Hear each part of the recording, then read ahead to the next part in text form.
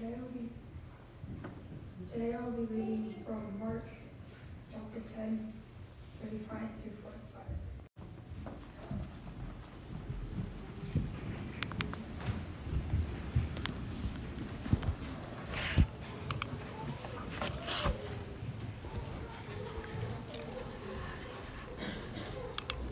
I'm going to ask you to imagine a situation in which I'm assuming you'll find out very quickly is not a real setting or situation. There's a conference speaker who has over the weekend been conducting a speech in front of several hundred people.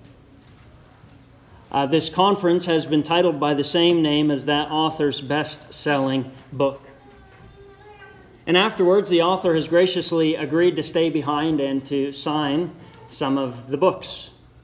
And so after the conference, he takes a seat and people begin to line up. As people are lining up, they hear a little bit of scuffle in the back. It begins with some murmurs that turn into some yellings, and then it seems like body parts are flying, like a fight has broken out. Someone quickly calls the police, and the police report to the scene, and they ask about what's going on. One of the people said that there was this fight because this guy got into line and the other guy didn't want him to be there, and they began to fight. And at that moment, the police officer began to laugh, and everybody's wondering why he's laughing. And the police officer says, "Is this correct that this is the author who wrote the book, How to Be the Least of All and the Last of All?" I mean, isn't that ironic? That a person who would be teaching about that and writing about that, and then people would be fighting in the very middle of all of that about who ought to be first. Well, it's perhaps not so fictitious if we remember and recognize what is happening here in Mark 10. See, we find in Mark 10:32 that Jesus is on the road. Once again, the road again being the pathway to Jerusalem. And it is here in Mark 10:32 that we find he is going to Jerusalem and Jesus was walking ahead of them. See, Jesus has been teaching a leadership workshop for his disciples, and so far very little of it has been sticking. And he has been, if these sermons sound awfully familiar, that's because the content of Jesus' teaching is awfully repetitive because he wants to be sure that we don't miss it. So he goes ahead of them. What we see is the pathway by which Jesus walks, the road that he takes, will be the very same pathway and the very same road that those of us who follow will be called to take. And he tells us what that road looks like in Mark 10:33 and 34. We are going up to Jerusalem, and the Son of Man will be handed over to the chief priests and the scribes, and they will condemn him to death. And they will hand him over to the Gentiles, and they will mock him, and spit upon him, and flog him, and kill him, and after 3 days he will rise again. And in this passage, I want you to take note of the active and the passive role of Jesus.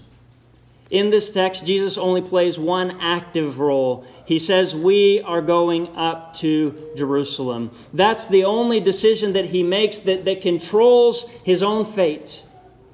The decision to head in the direction of Jerusalem. But once he gets there, he plays what most scholars will call a divine passive. He plays a passive role, not because he lacks the power to do anything about it, not because he lacks the authority to do anything about it, but because he's determined to be the will of the Father. He allows things to happen to him. He is handed over to the chief priests and the scribes. And then he is handed over to the Gentiles. And these things are done to him. He is condemned. He is mocked. He is spat upon. He is flogged. And he is killed. And in all those things he plays a passive role. Though at any moment he could have chose to be active, to run away or to flee from that fate. And after 3 days, we find now here not in an active sense, not in a passive sense, but in Greek what is the middle tense. The middle voice being that which is done to somebody as a result of participating in. Jesus is raised by the power of God, raised by the power of the Spirit. And so Jesus moves towards Jerusalem. And he does that intentionally, knowing that when he is there, things will be done to him. he will have to drink a cup of which he does not seek to drink. And after that speech, that's when the fight begins to happen. We have James and John who say, "Teacher, we want you to do for us whatever we ask of you." They want Jesus to sign a blank check. Jesus says to them, "What is it that you want me to do?" And they say, "Grant one of us to sit at your right hand and one at your left in your glory." Does anybody else wonder if they fell asleep at this teachings that started back in Mark chapter 8, verse 27? Perhaps they've been skipping classes and they haven't been paying attention, because what they are asking for is antithetical to everything Jesus has been asking of his disciples for now nearly 3 chapters. What they seek is authority and power and status. They have not been transformed or renewed in their minds because they still believe that the world operates much like a pyramid. And if you believe the world operates like a pyramid, you have 2 assumptions. Number 1, there are less places near the top, and so only a select few will be able to occupy those seats. And you also believe that those at the top will be able to utilize those at the bottom, because those at the bottom are supporting and bearing the burden for those who are at the top. And so before any of the other disciples can make a preemptive move, they decide we are going to be the first ones to secure ourselves those positions at the top of the pyramid.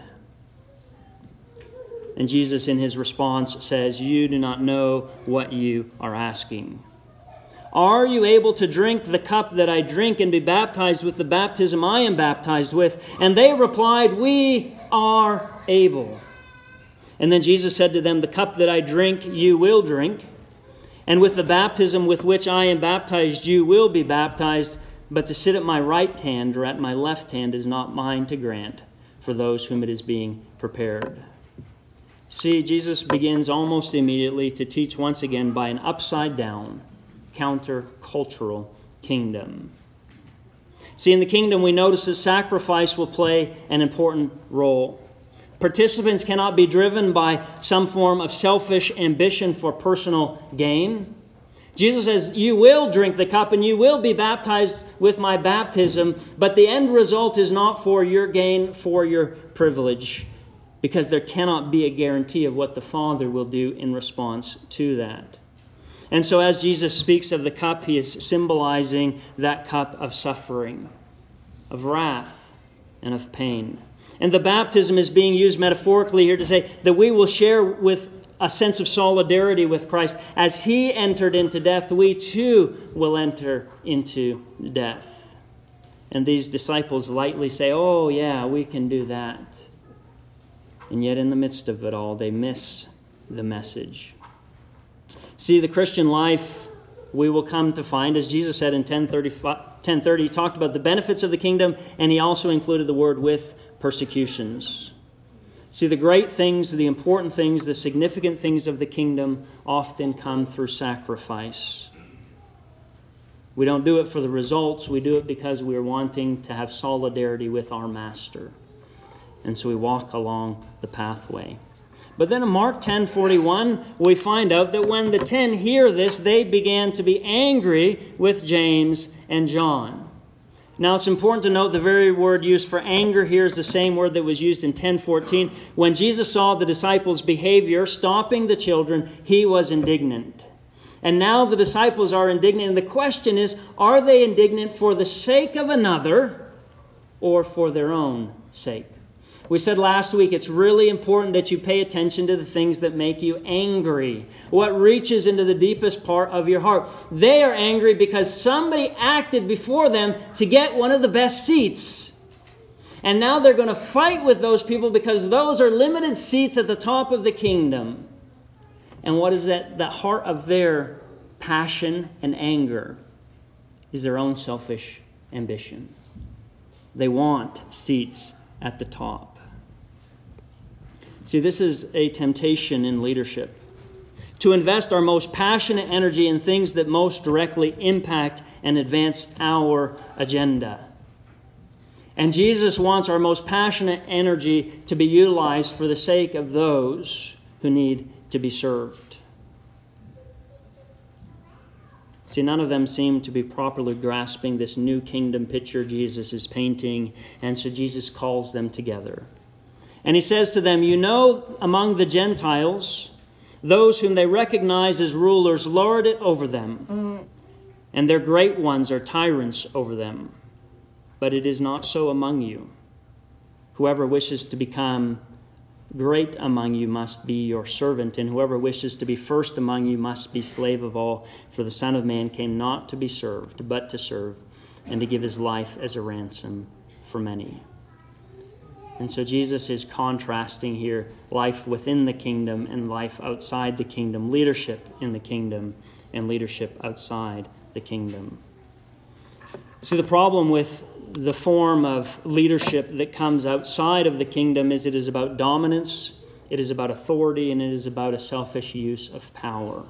They lord it over. That means that they are heavy-handed in their use of authority for their personal enlargement.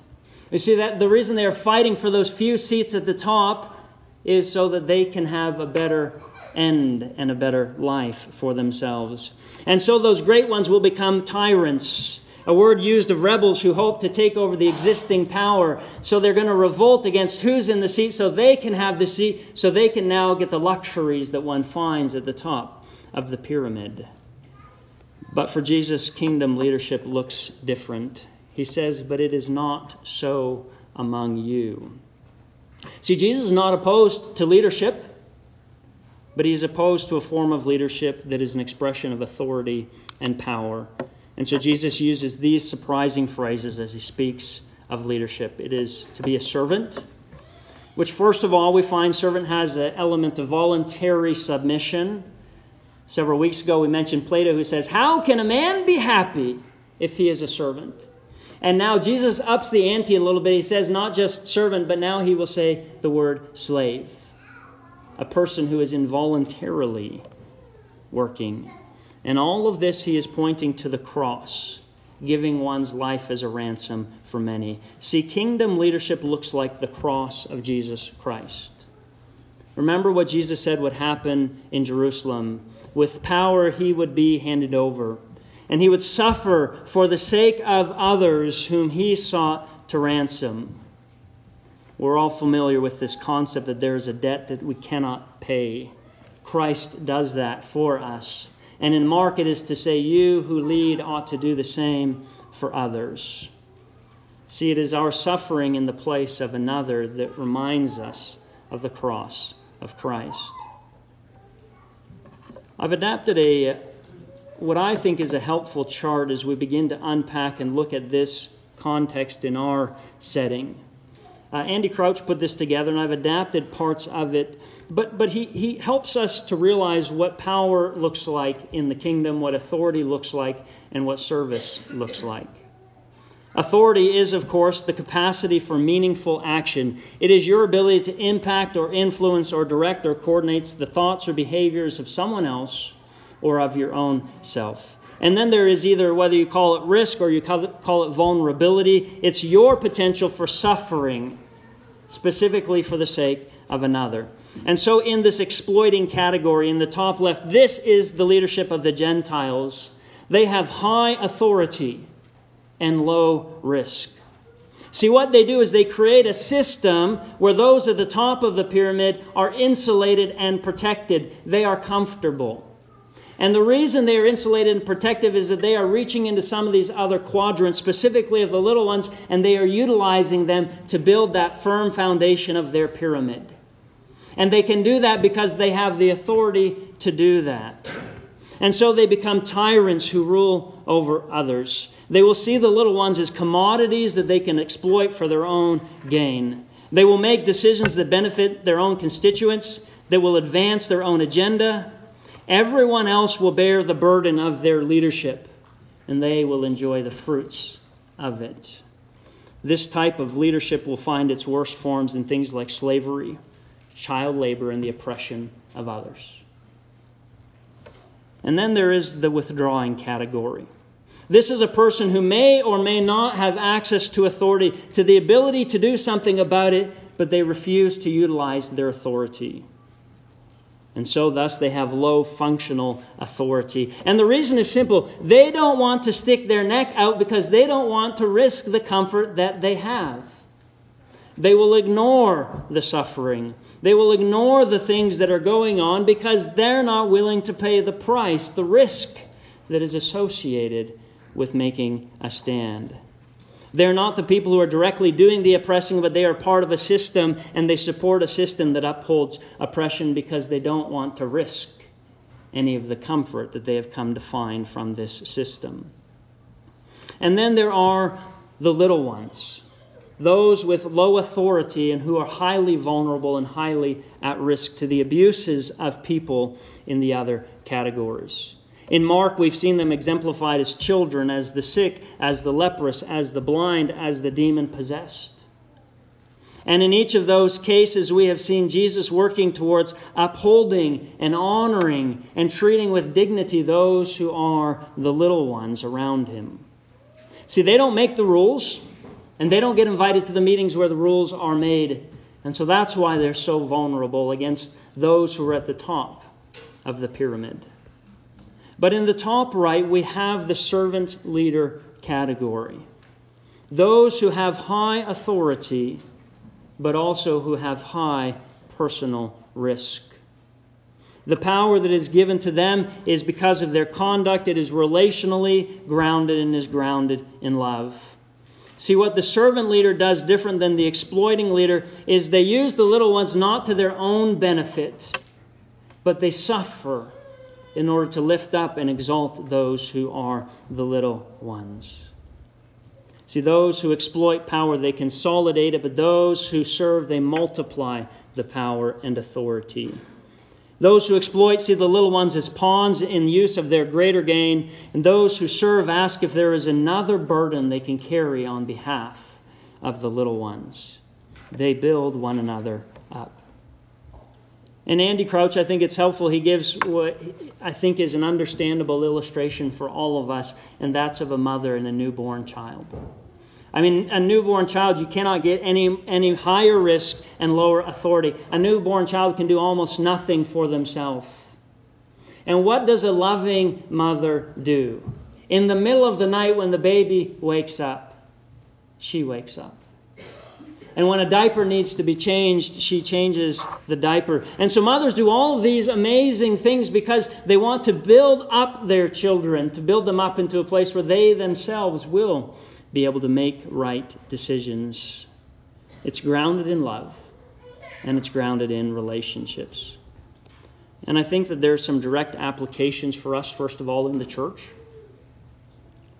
For me, a key verse has been Matthew 23:4, where Jesus says of the Pharisees, they tie heavy burdens, hard to bear, and lay them on the shoulders of others, but they themselves are unwilling to lift a finger to move them.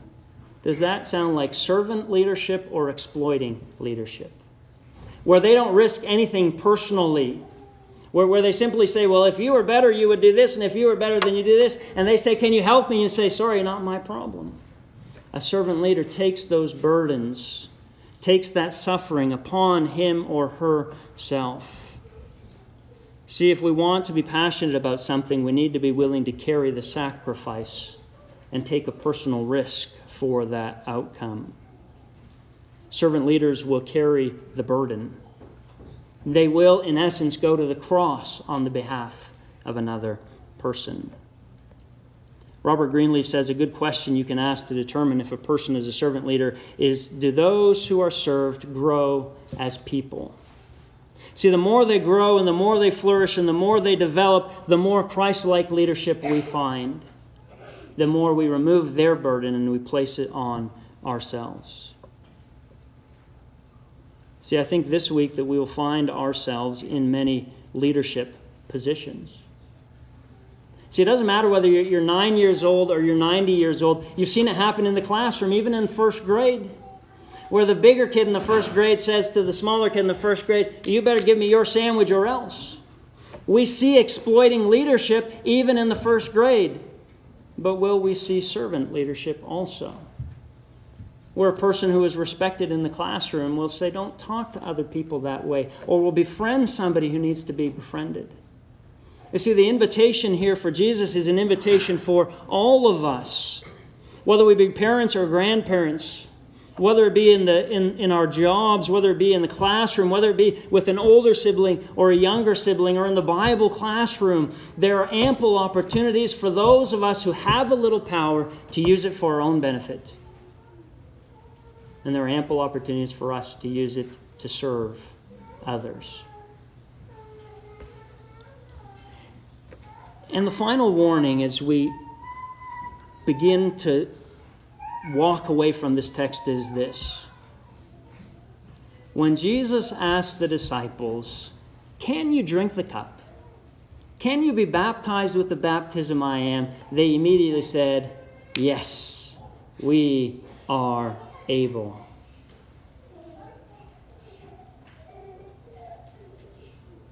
This calling is not a light calling. We will find that when Christ was at the place he had to drink the cup, did he say, "No worries, God, it's simple for me"? Don't you find it ironic that Jesus has more humility and wrestles more with the cup than the disciples even say they will wrestle with the cup? Oh, let us not be the people who say, "Oh, Father, if everyone could be a servant leader like me." How many times this week have I passed over the cup? How many times this week have you passed over the cup? And so we look to the cross as the primary example of one who says not, "Here, I want to put these burdens on you." The cross is the example of, "I'm taking these burdens from you and I will bear it on my own shoulders." The more we stand in the presence of the cross, perhaps the more likely we will be to live as servants in the presence of others. So I encourage you this week to seek out someone you can serve. I think there's little ones in all of our lives that we encounter, people who are forgotten, people who are overlooked, people who are neglected. And what's one thing you can do this week to carry the burden of that person?